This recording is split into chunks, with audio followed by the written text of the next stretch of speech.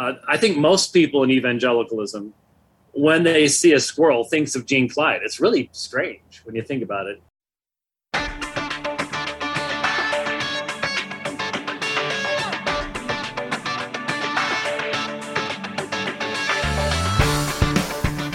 Decidedly Christian, distinctly biblical, and just a little bit nuts. This is Squirrel Chatter. And welcome to the Piney Woods, ladies and gentlemen. I am your squirrel, the host, coming to you from the ARN Studios, high atop the tallest tree in the Piney Woods. It's good to have you with us for another thrill-packed, ever-exciting episode of Squirrel Chatter. We webcast the podcast every day from 7:30 a.m. Mountain Time on Twitter, Facebook, and Twitch. And then you can download the podcast wherever you find fine podcasts. And this is a podcast that's dedicated to scripture, history, current events, and whatever else it is that I want to talk about. It is Wednesday, or Tuesday. What day is it? It's Tuesday. I can look at the top. Tuesday, February 7th, 2023. We are continuing in our study Bible level Bible study of Deuteronomy. And we're going to be looking at Deuteronomy chapter 4 today. And I plan to get to verse 20. We'll see how that goes. See how long-winded I get today. And we've also got a reading from John MacArthur's Daily Readings from the Life of Christ, prayers from the Book of Common Prayer, all sorts of stuff for us this morning. All right, well, let us begin, as is our practice, with a prayer from the Book of Common Prayer. This is the prayer of confession. After a sip of coffee, drinking the last of the Waffle House coffee that I had on hand. Good stuff.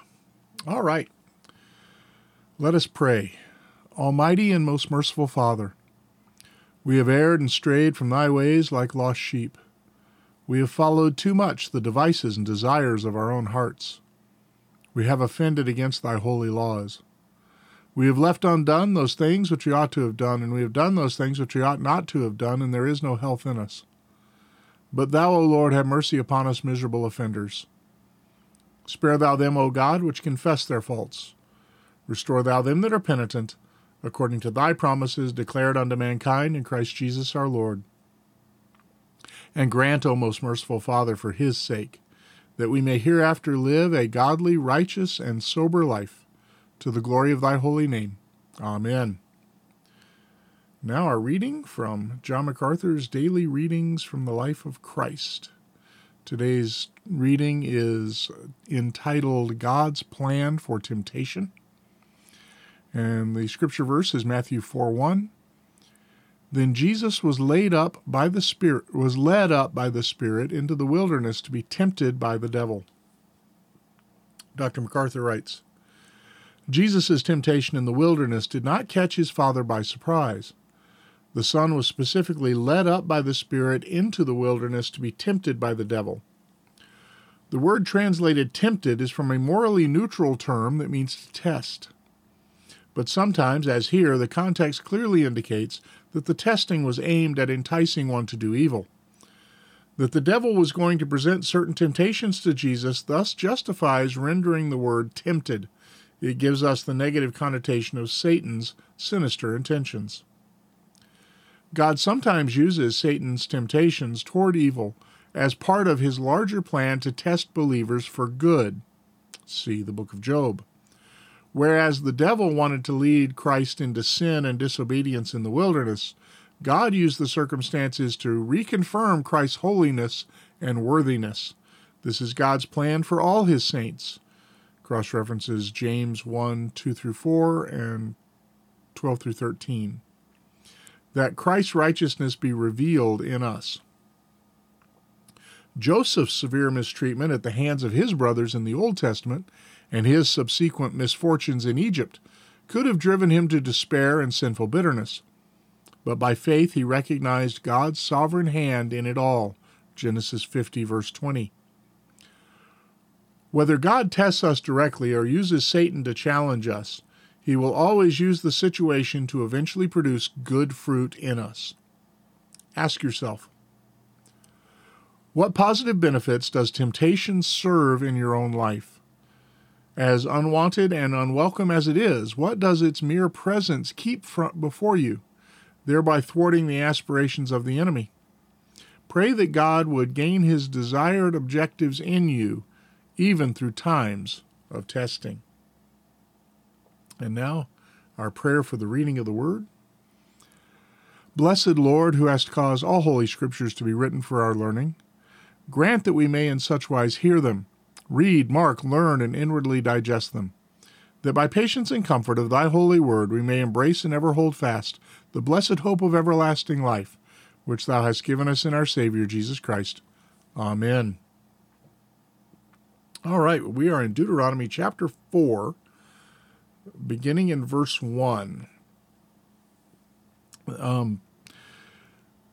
Moses is still reminding the Israelites of the history that has led them to this place and God's hand in that history. But he's starting to go from simply reciting the facts about the history. He's moving more into his teaching role as he is preparing them to enter into the promised land and live as a godly nation, which was God's intention. I must have snored last night. I got a tickle in the back of my throat. So he's starting to now recite to them the law. And like I said, we've got the law listed back in Exodus, Leviticus, and Numbers, spread throughout, really. And so Deuteronomy restates a lot of the law, but it also reapplies it. Because if you go back and read Exodus and you read Leviticus, a lot of it has to do with Israel encamped in the wilderness, where they're going to set up their tents, what order they're going to march in, etc.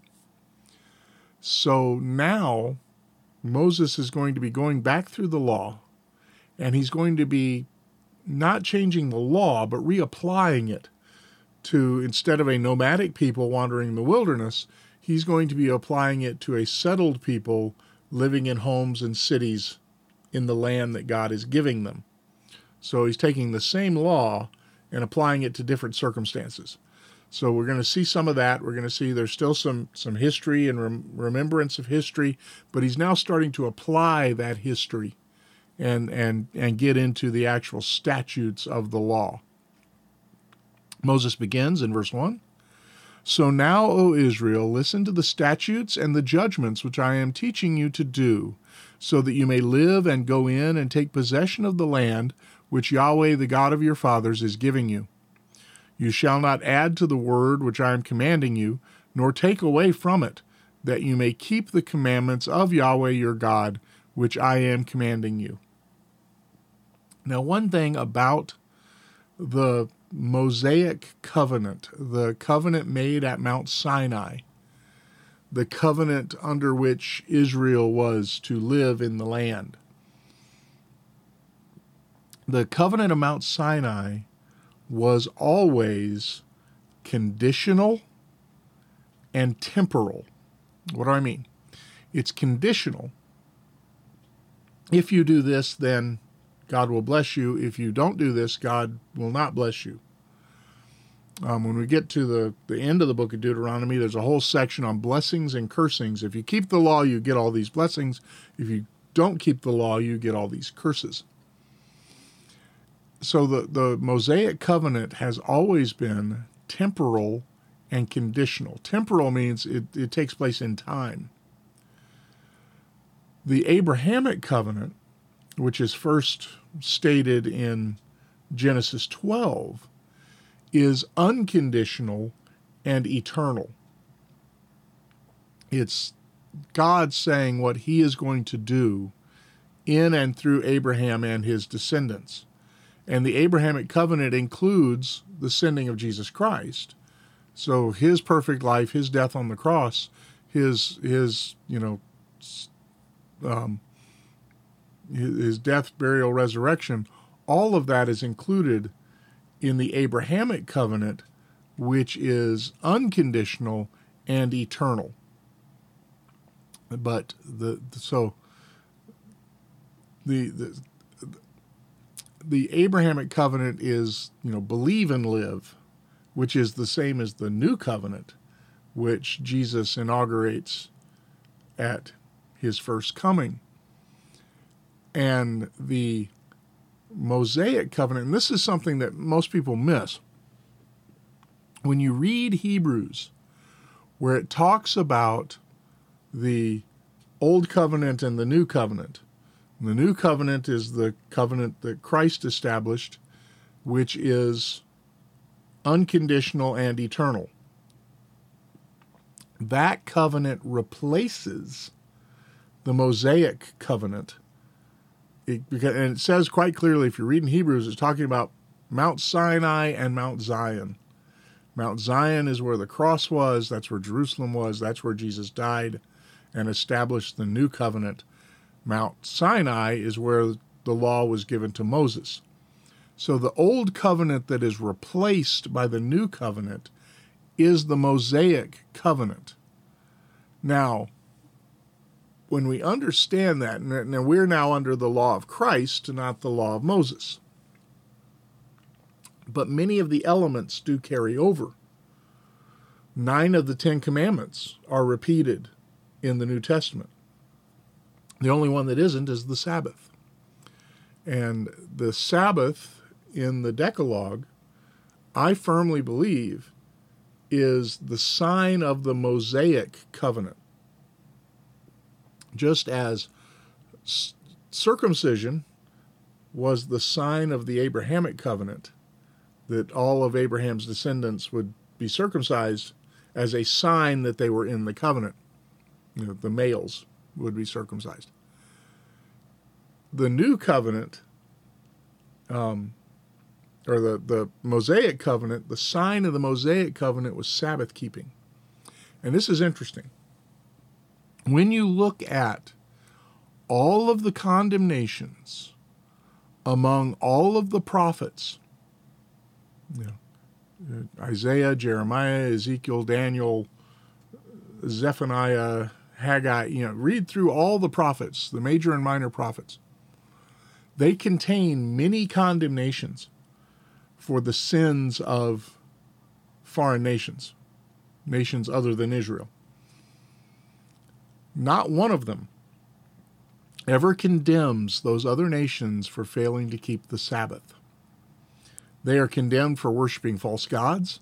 They are condemned for sexual immoralities. They are condemned for cruelty and lawlessness. They are condemned for all sorts of things. Not one of them is ever condemned for failure to keep the Sabbath. The Sabbath was given to Israel. Now, the Sabbath is a picture. The writer to the Hebrews makes it clear that the Sabbath was a picture of resting in the finished work of Christ. God rested in the finished work of creation on the seventh day. He created in 6 days, and he rested from creation. His work was finished. It was a sign that, he wasn't tired. He's God. But it was a sign that his work was finished. We rest. We who have come to Christ by faith rest in the finished work of Christ. That's what the Sabbath is a picture of. But the Sabbath regulations applied to Israel in the Mosaic covenant. They don't apply now, even to Israel. So, it's okay. Of course, the Sabbath is Saturday. I don't believe it was ever changed to Sunday. I do believe the Lord's Day was established as the day of worship in the New Testament. But it does not carry the same "you shall not work" type of regulations. In the early church, especially before before it was legalized, when it was under persecution, Christians met on the Lord's Day, but they would meet early in the morning before work or late at night after work. because they were mostly of the lower class, mostly of the working class. They had jobs they had to do, and they probably did not get the day off. So they worshiped when they could. They didn't refuse to work. We're told that, they were told to treat your master as you would the Lord. Work for your master as you would for the Lord. That there was a requirement for hard work and being a good employee or a good servant or a good slave. And those requirements were there so that in many cases, the Christians worked on Sundays, and it's never made a big deal of. It really wasn't until after Constantine that Sundays were then taken off as the Roman Empire moved from pagan to Christianity as the official religion. That's a whole different story. So when we're looking at these commandments, we're looking at the Mosaic covenant. This was the law for Israel. And it is conditional. If you keep the law, you will be blessed. If you violate the law, you will be cursed. And we see that here. He says, I'm teaching you these these statutes and judgments, these rules, these things to live by, so that you may live and go in and take possession of the land which Yahweh, the God of your fathers, is giving you. And then he says something, you shall not add to or take away from the word I'm commanding you. You'll keep the commandments of Yahweh your God, which I'm commanding you. So he's saying, don't add to them. Don't take away from them. This is not a smorgasbord. The ancient Israelites did not get to pick and choose. What? Now, one more thing before we go any further, I want to point out that I said that the law given at Mount Sinai was replaced by the new covenant at the cross. And that's clearly taught in Hebrews. But don't think that obedience to the law of God is no longer a thing.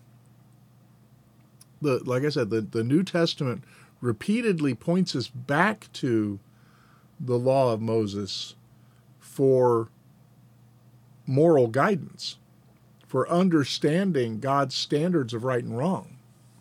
So, honor your father and your mother was true under the Mosaic covenant. It's still true today. Love the Lord your God with all your heart, soul, mind, and strength was true under the old covenant. It's true under the new covenant today. And I think one of the things that we can understand in Jesus when he said that, love the Lord your God with all your heart, soul, mind, and strength, and love your neighbor as yourself, on this depends all the law and the prophets. That if you love God and love your neighbor as you ought to, you will keep the law. And by that, what do I mean? If you love God, you're not going to worship false gods. And you're not going to worship God in ways that he has said not to. You will worship him the way he said you are to. You're not going to take his name in vain. You're going to be honoring of God at all times. So that's loving the Lord your God. Then loving your neighbor as yourself, looking at the second table of the law, you're looking at, you're not going to steal their stuff. You're not going to, you're not going to seduce their spouse. You're not going to, kill them, because that would all be unloving behavior. So that's if you love the Lord your God with all your heart, soul, mind, and strength, and love your neighbor as yourself, you will be keeping 9 of the 10 commandments. And as I said, the Sabbath regulation really isn't isn't carried over. So verse 3. Your eyes have seen what Yahweh has done in the case of Baal Peor. For all the men who walked after Baal Peor, Yahweh your God has destroyed them from among you. What is Baal Peor? Is this a place? Is this a Okay, well, Baal, or Baal, as it's pronounced by many, apparently the ancient Semitic languages didn't use diphthongs. So 2 letters together, you pronounce both letter. I have been told, I am not an expert in ancient Semitic languages, but I am told it's Baal and not Baal. But Baal works perfectly fine. We all know what it was. That's the way I grew up saying it. I've kind of gotten out of that habit, so you'll hear me say Baal. But Baal is a ancient Canaanite word meaning Lord. So it's like a title. And in many places in the Old Testament, it talks about worshiping the Baals, the lords. It's plural. And the reason is that in the beginning, the Baals were local deities. So you had, Baals of different places. And here we have Baal Peor. So this is a specific one of these pagan gods. Now, later, they kind of conglomerated into Baal, and that was then you no longer have people worshiping the Baals, you have people worshiping Baal. It's like they all got mixed together in a blender and became this one Baal. But this is a particular Baal, Baal Peor, and this is an event that took place back in Numbers 25, verses 1 through 9. I'm just going to read through it. And Israel remained at Shittim, and the people began to play the harlot with the daughters of Moab. So we're seeing sexual immorality as the young ladies of Moab were seducing the young Israelite men. This is a favorite tactic of Satan's. Why do you think pornography exists? Satan is more than happy to use the lusts of young people to lead them away from God. And I think it's a big problem with why we delay marriage these days. We have a bunch of young people in their sexual prime who are not getting married for 6, 8, 10, 12 years after they've reached sexual prime. So they are dealing with very strong physical urges. And if you don't think that's a recipe for sexual immorality, just look at our culture. At camp last weekend, I told the young men that many of the high school kids that were there would already be married in not that long ago. Some of them would have children and be supporting families already. And, the younger kids, the junior high kids, would be on the verge of that.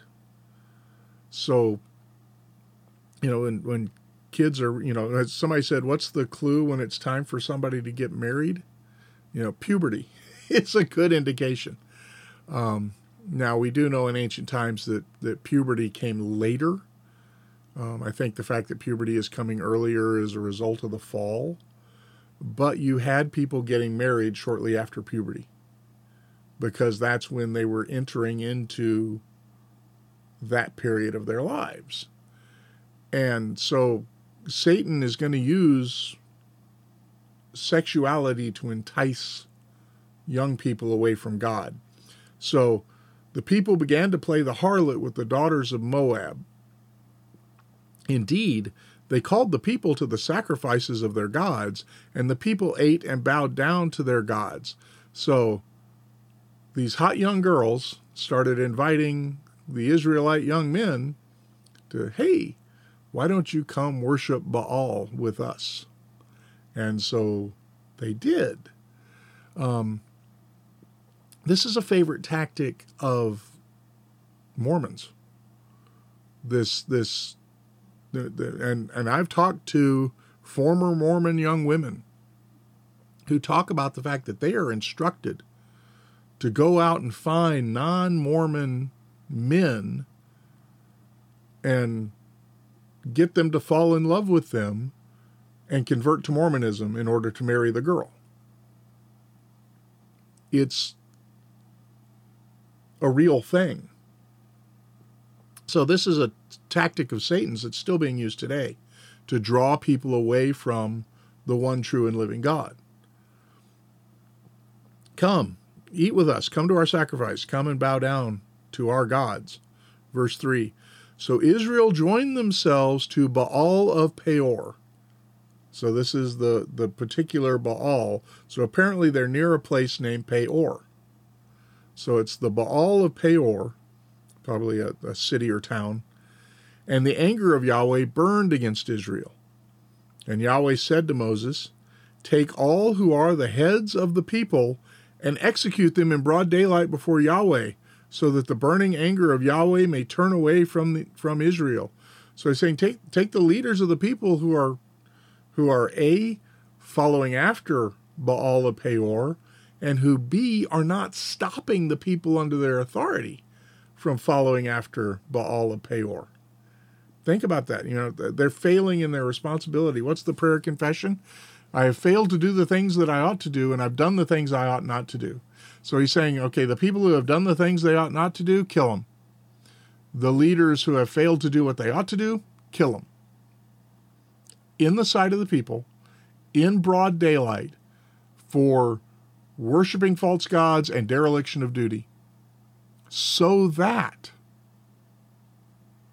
the burning anger of Yahweh may turn away from Israel.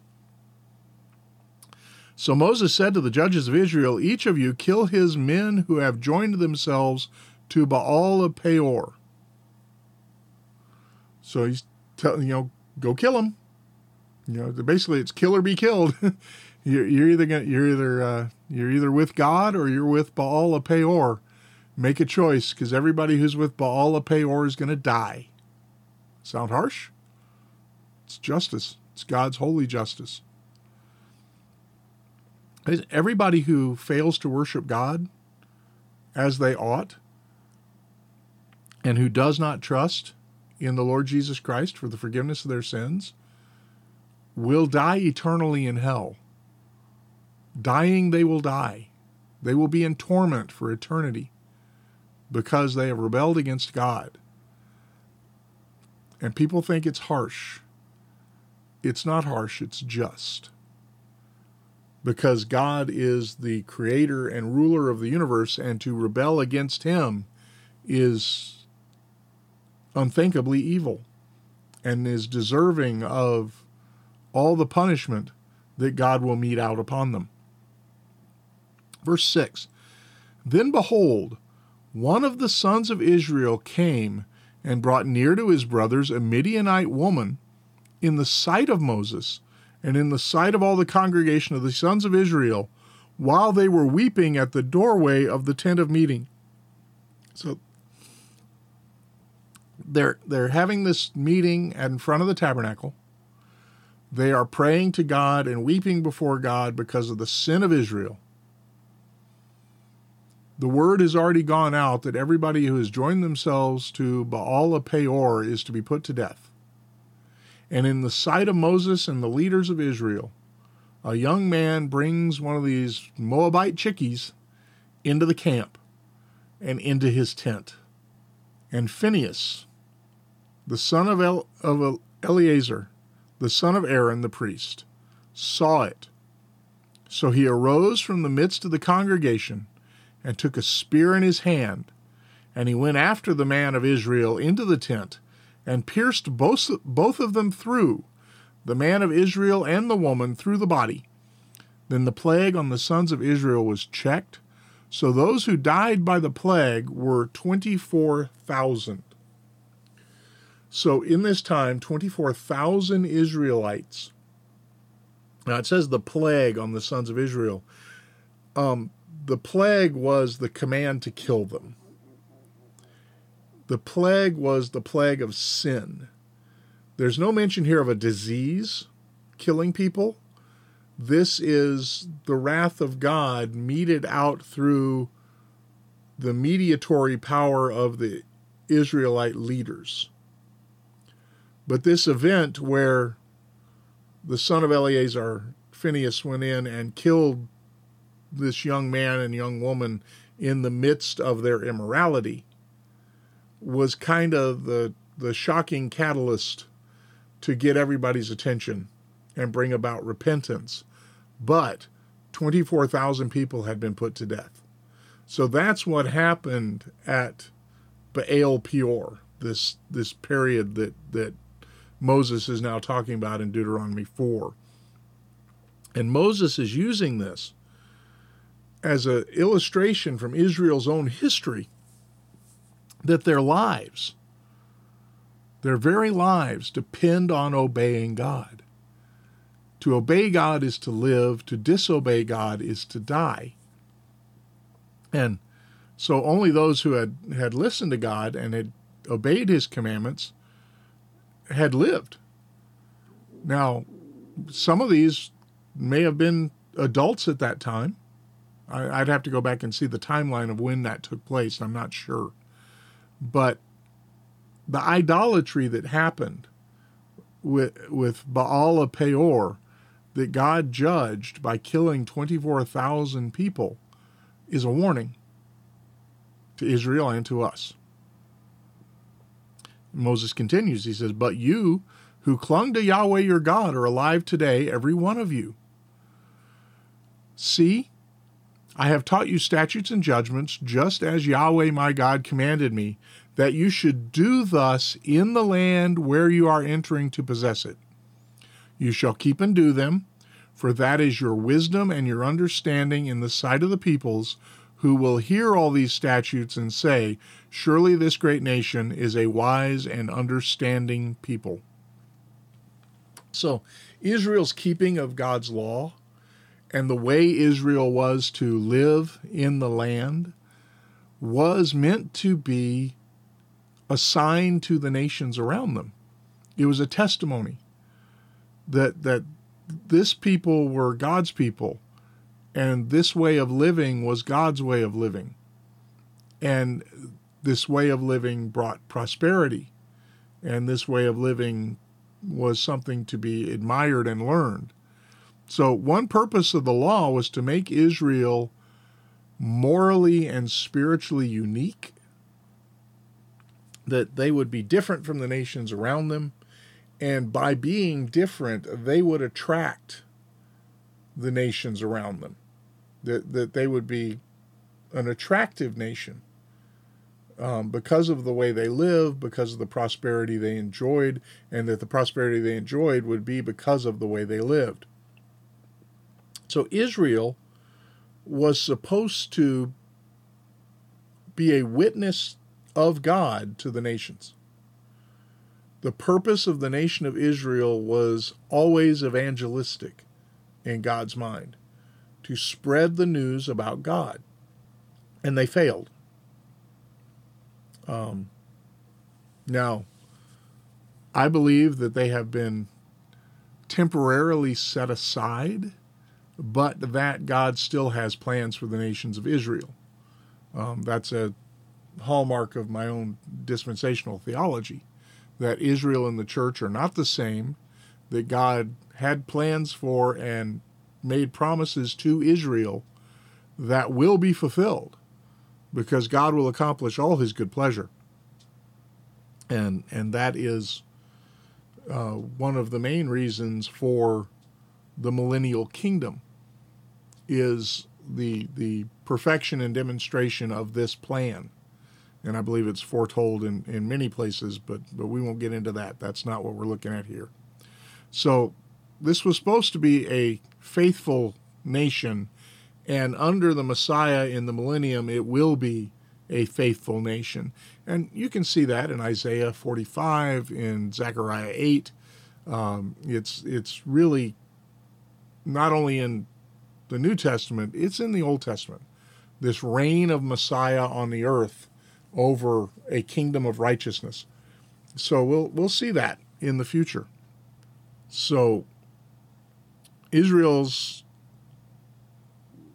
moral demands were to be an example to the nations around them. Moses continues, "For what great nation is there that has a God so near to it as Yahweh our God whenever we call on them?" There isn't another nation that has a God that answers when they call, because the other gods aren't real. So faithfulness to God is going to allow other nations to see a God that is real.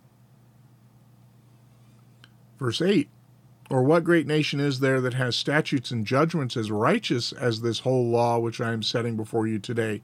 So the other nations would look at Israel's laws and compare them to their own laws and see the superiority of Israel's laws. It's very, very telling that, right? Blessed is the nation whose God is Yahweh. This is something that would be of great benefit to the other nations around them.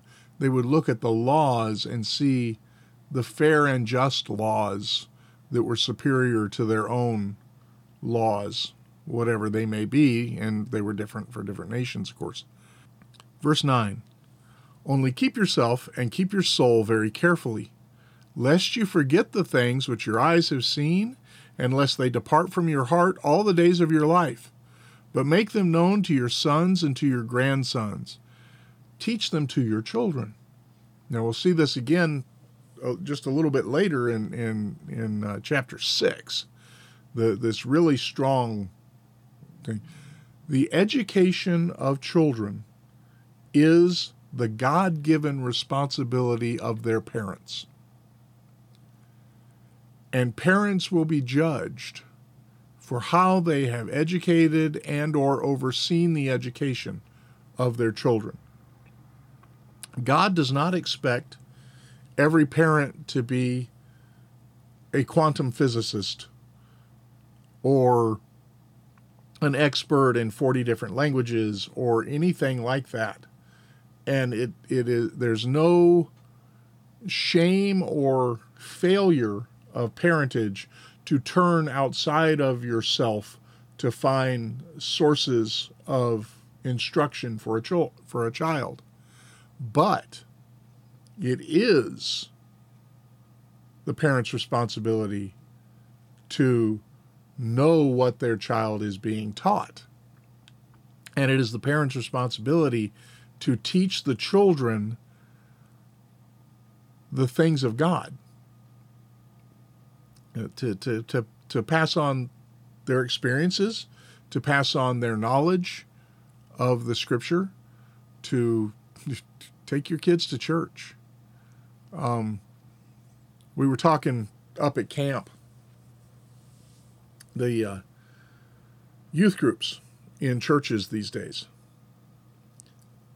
They're not as strong as the youth groups when I was in high school 40 years ago.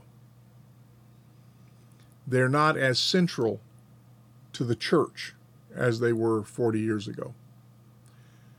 And that's not so much on the church. Now, I know there's all sorts of problems with youth ministry. I know there's all sorts of, we can talk about philosophy of ministry at another time. I'm talking about the fact of ministry.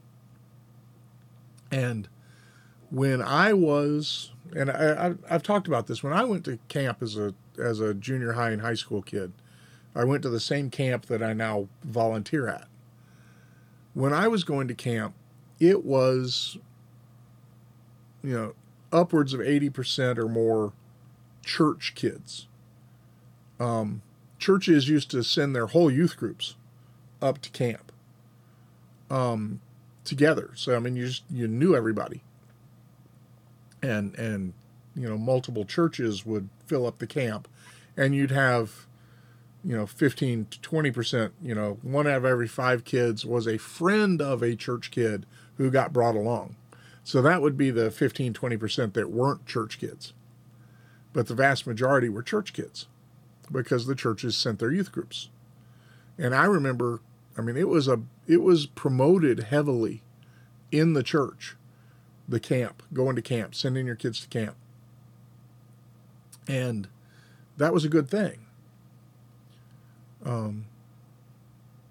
Nowadays, but one of the reasons why and this is what I was getting at, one of the reasons why the youth groups were so much stronger was parents made their kids go. Most people didn't have a choice. Now, hopefully, the saved kids loved youth group and loved doing things, but you had unsaved kids whose parents just made them go because the parents were saved. And I grew up, my family grew up with Sunday morning, Sunday night, and Wednesday night. When the church was open, we were there. And, except for rare occasions when we were out of town or something was going on. And we did not have, and Chris, when I was a kid, no school or sports organization scheduled anything on Sundays or Wednesdays, because those were church nights and those were family nights. And so you didn't have, school basketball games on Wednesday nights. You didn't have school plays on Wednesday nights. So there was, you would have practices after school, but they were done before dinner. And we always had a meal at church on Wednesday nights. So you would go to church and have dinner, and then you would have Bible studies. So, and Wednesdays was always not so much a worship service as it was smaller Bible studies. So we saw that, that was the experience of my youth. That's gone. Parents aren't sending their kids to that.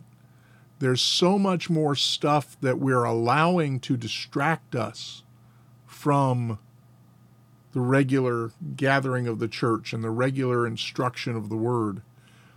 But I mean, we had, when I was a little kid, I was in Royal Ambassadors, which was a Southern Baptist. I don't even know if they still do that. But Royal Ambassadors was that was where I was on Wednesday nights. And it was youth oriented, my grandfather was an RA leader too. Not at our church because we lived in different towns. But the RAs was kind of a cross between church youth group and Boy Scouts. There were camping skills and campouts and hikes, and we did all sorts of stuff like that in addition to Bible studies. And so that was back then, back when doctrine was much more important, it seemed, in the life of some churches. So this instruction to teach your children is really important. And it's something that many parents are failing at through either ignorance or a lack of commission. Not all parents. I'm not jumping on everybody. There are parents who are very diligent about instructing their children. And there are churches that still make this a priority. But in many ways, churches have stepped back from that. A lot of it is the fact that we don't have the young families in our churches like we used to. Because, and I'm firmly convinced that, everybody talks about all the youth that are leaving the churches, and so they do all these things to make church relevant to youth. And by doing that, they make church irrelevant, because the things that they're trying to do to make it relevant are not the things they ought to do. They're not listening to this. They're not teaching the things of God. They're not. That's what the children need to hear. They need to have the things that we have seen and known about God made known. It says, make them known to your sons and to your grandsons, is what Moses says. Very important. Then in verse 10, Moses now begins to focus on the first and second commandments. Listen to this. Remember the day you stood before Yahweh your God at Horeb. Horeb is another name for Mount Sinai. When Yahweh said to me, assemble the people to me, that I may cause them to hear my words, so that they may learn to fear me all the days they live on earth, and that they may teach their children. So again, teaching the children. Fear God and teach your children to fear God. Fearing God, it's a expression that means take God seriously. Take God seriously and take the things of God seriously. Remember the day that you stood at Horeb and God had told Moses to gather the people so that they might hear the word of God. Remember, they heard the Ten Commandments in the voice of God before Moses went up on the mountain. And it terrified them. And they said, Moses, you go listen to God and come back and tell us what he said, because we don't want to go through that again. And you can read that back in Exodus 20. So Moses continues in verse 11. And you came near and stood at the foot of the mountain, and the mountain burned with fire to the very heart of the heavens, darkness, cloud, and dense gloom. Then Yahweh spoke to you from the midst of the fire. You heard the sound of words, but you saw no form, only a voice. So he's describing here what they saw and experienced at Mount Sinai. Now remember, the people that Moses is talking to now were not yet born or were small children at that time, because this is before the wandering in the wilderness, when that whole adult generation had to die off. So he's reminding them of things that their parents saw that they might not necessarily remember, but he's addressing them as you, because they are still the nation of Israel. And the nation of Israel experienced this, therefore they experienced this in that sense. Same way we talk about what we did in the Revolutionary War. There's nobody left alive who fought in America's revolution against Great Britain. But as Americans, we can talk about what we did during the Revolutionary War, or what we did during World War I or World War II, because we are Americans and we are part of that collective history. We're not claiming personal credit for having done it, but our nation did it, and so we did it. And that's kind of the remember when you were there. Most of these people weren't there, and the ones who were there were children. So, but he's reminding them of what Israel had gone through when God revealed to them at Sinai. Verse 13. So he declared to you his covenant, which he commanded you to do, that is the 10 Commandments, and he wrote them on 2 tablets of stone. So all of the details that God gave to Moses up on the mountain were, how the sacrifices were to be carried out, how all of that, they are expressions of the 10 Commandments. That you shall have no other God before me. Okay, here's how I am to be worshipped. Do not make for yourself a graven image. Okay, here's how I'm not to be worshipped. All very important. So the 10 Commandments summarize and express all the commandments that God gave to Israel through Moses. Verse 14, and Yahweh commanded me at that time to teach you statutes and judgments, that you might do them in the land where you are going over to possess it. So again, God has instructed Moses. He's repeating the fact that God told me to teach you this stuff. So listen up. This is what God has told me to teach you. And that's a key thing. And so because he's been told to teach them, he says, keep your souls carefully. Since you did not see any form on the day Yahweh spoke to you at Horeb from the midst of the fire. He says, you didn't see any form. God is transcendent. God is a spirit. The second commandment rules out the creation of any physical representation of God for the purpose of worship. The second commandment talks about how to worship God rightly. It's not just repeating the first commandment, which says don't worship false gods, don't have any other gods but God. It's saying don't make an image of God and say this is Yahweh. That's what they did at the bottom of Mount Sinai while Moses was up getting the law. They had Aaron make a golden calf, and they stood up and they pointed to the golden calf, the idol that Aaron had made, and said, this is Yahweh your God who led you out of the land of Egypt. They weren't worshiping a false god. They were worshiping the true God falsely. That's key. It says you saw no form. You don't get to make idols to worship God. Verse 16. Lest you act corruptly and make a graven image for yourself in the form of any figure, the likeness of male or female, the likeness of any animal that is on the earth, the likeness of any winged bird that flies in the sky, the likeness of anything that creeps on the ground, the likeness of any fish that is in the water below the earth, and lest you lift up your eyes to heaven and see the sun and the moon and the stars, all the hosts of heaven, and be drawn away and worship them and serve them, those which Yahweh your God has apportioned for all the peoples under the whole heaven. But Yahweh has taken you and brought you out of the iron furnace from Egypt to be a people for his own inheritance as today. Don't make any idols. And he's saying, don't make any idols of God.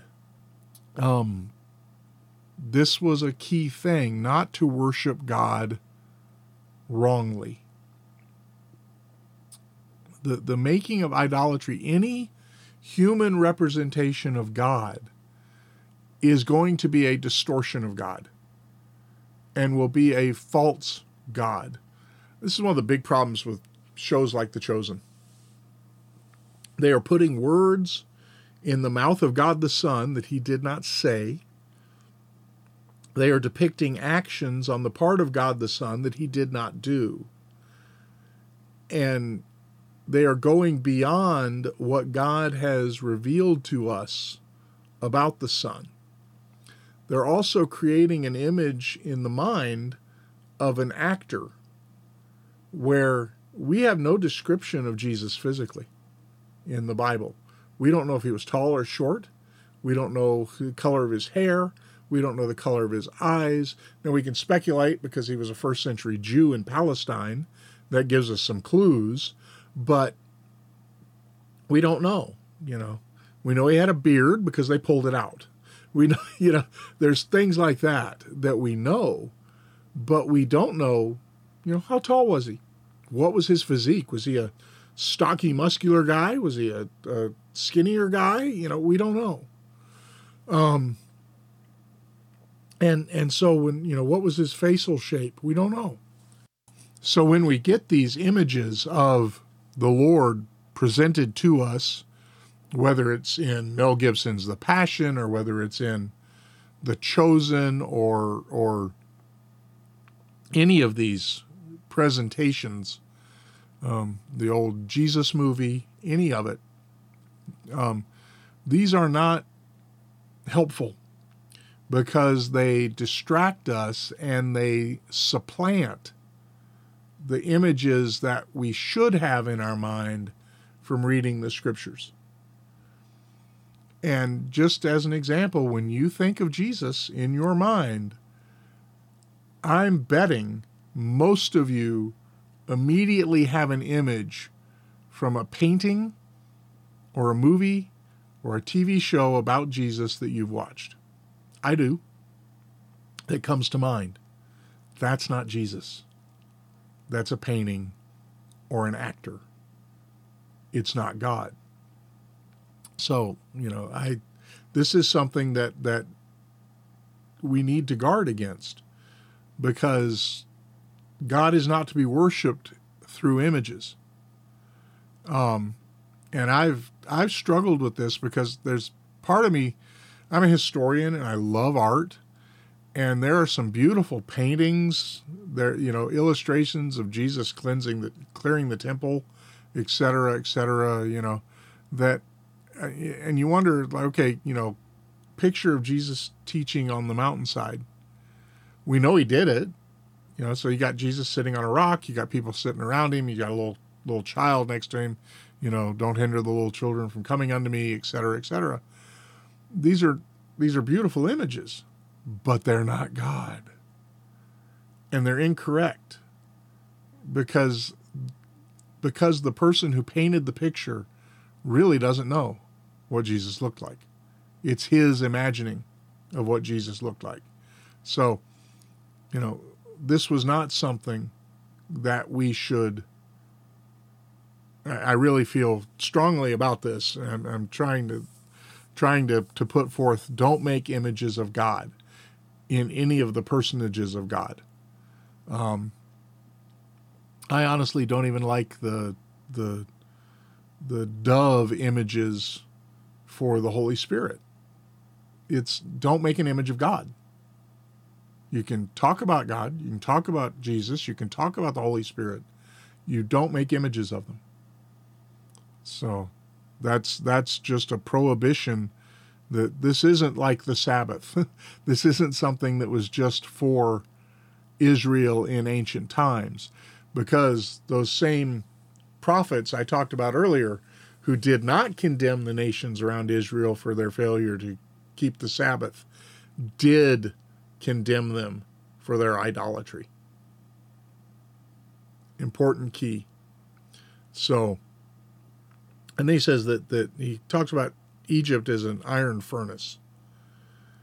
It was in Egypt that God began to form the nation of Israel. We think about, he began to form the nation of Israel with the calling of Abraham. But in Egypt was when he took the family of Jacob, Israel, Abraham's grandson, and turned that family into a nation. Grew them to, it was a couple of million people that left in the Exodus. And it was, they were refined in the fire. They were melted in the fire. The iron furnace was where iron ore was broken down to get at the metal. The metal would be melted. The rock took a very hot furnace. It wasn't easy. They couldn't make large quantities of iron. The quantities of iron available at this time of Moses, 1400 AD or BC, the quantities of iron were very, very small. This is still considered Bronze Age. Most of the metal implements would have been bronze. Iron was just starting to be known, and it was nowhere near supplanting bronze as the metal of choice. It would be 200 to 300 years before iron implements would have supplanted bronze implements as the primary metal tool, whether it's plowshares or swords and weapons.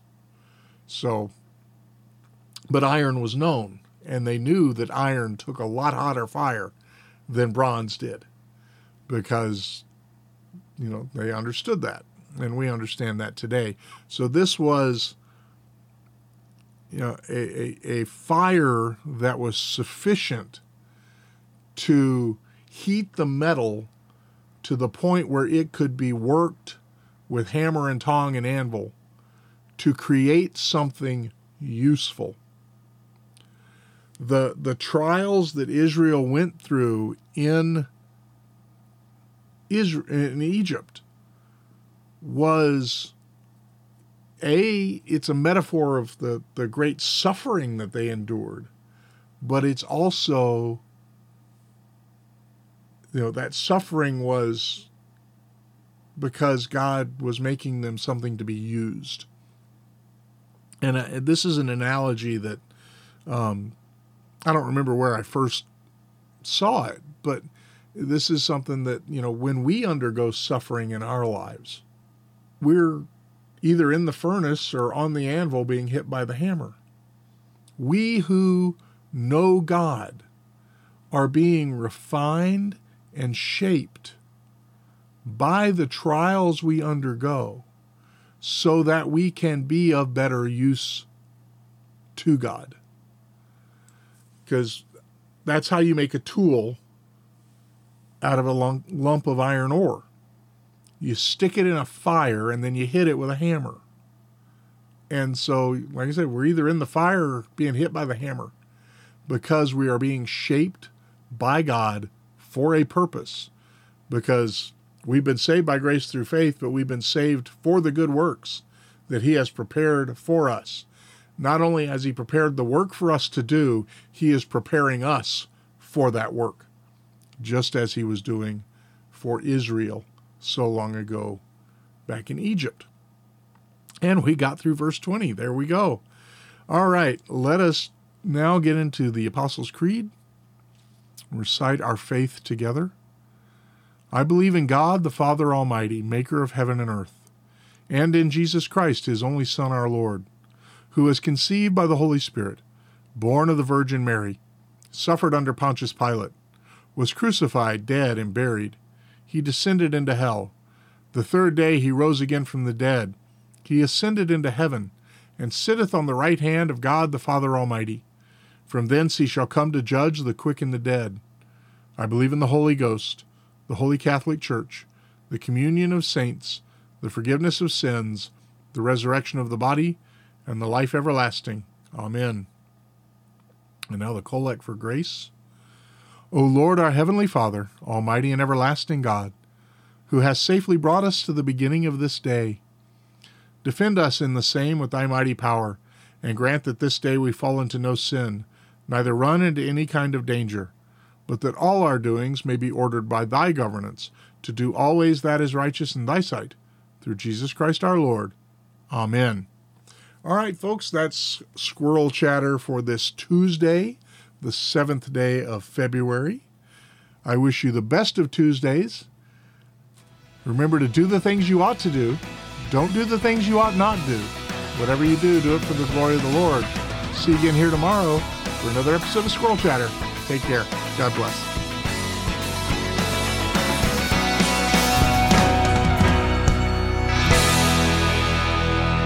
Squirrel Chatter is recorded in front of a live studio hamster.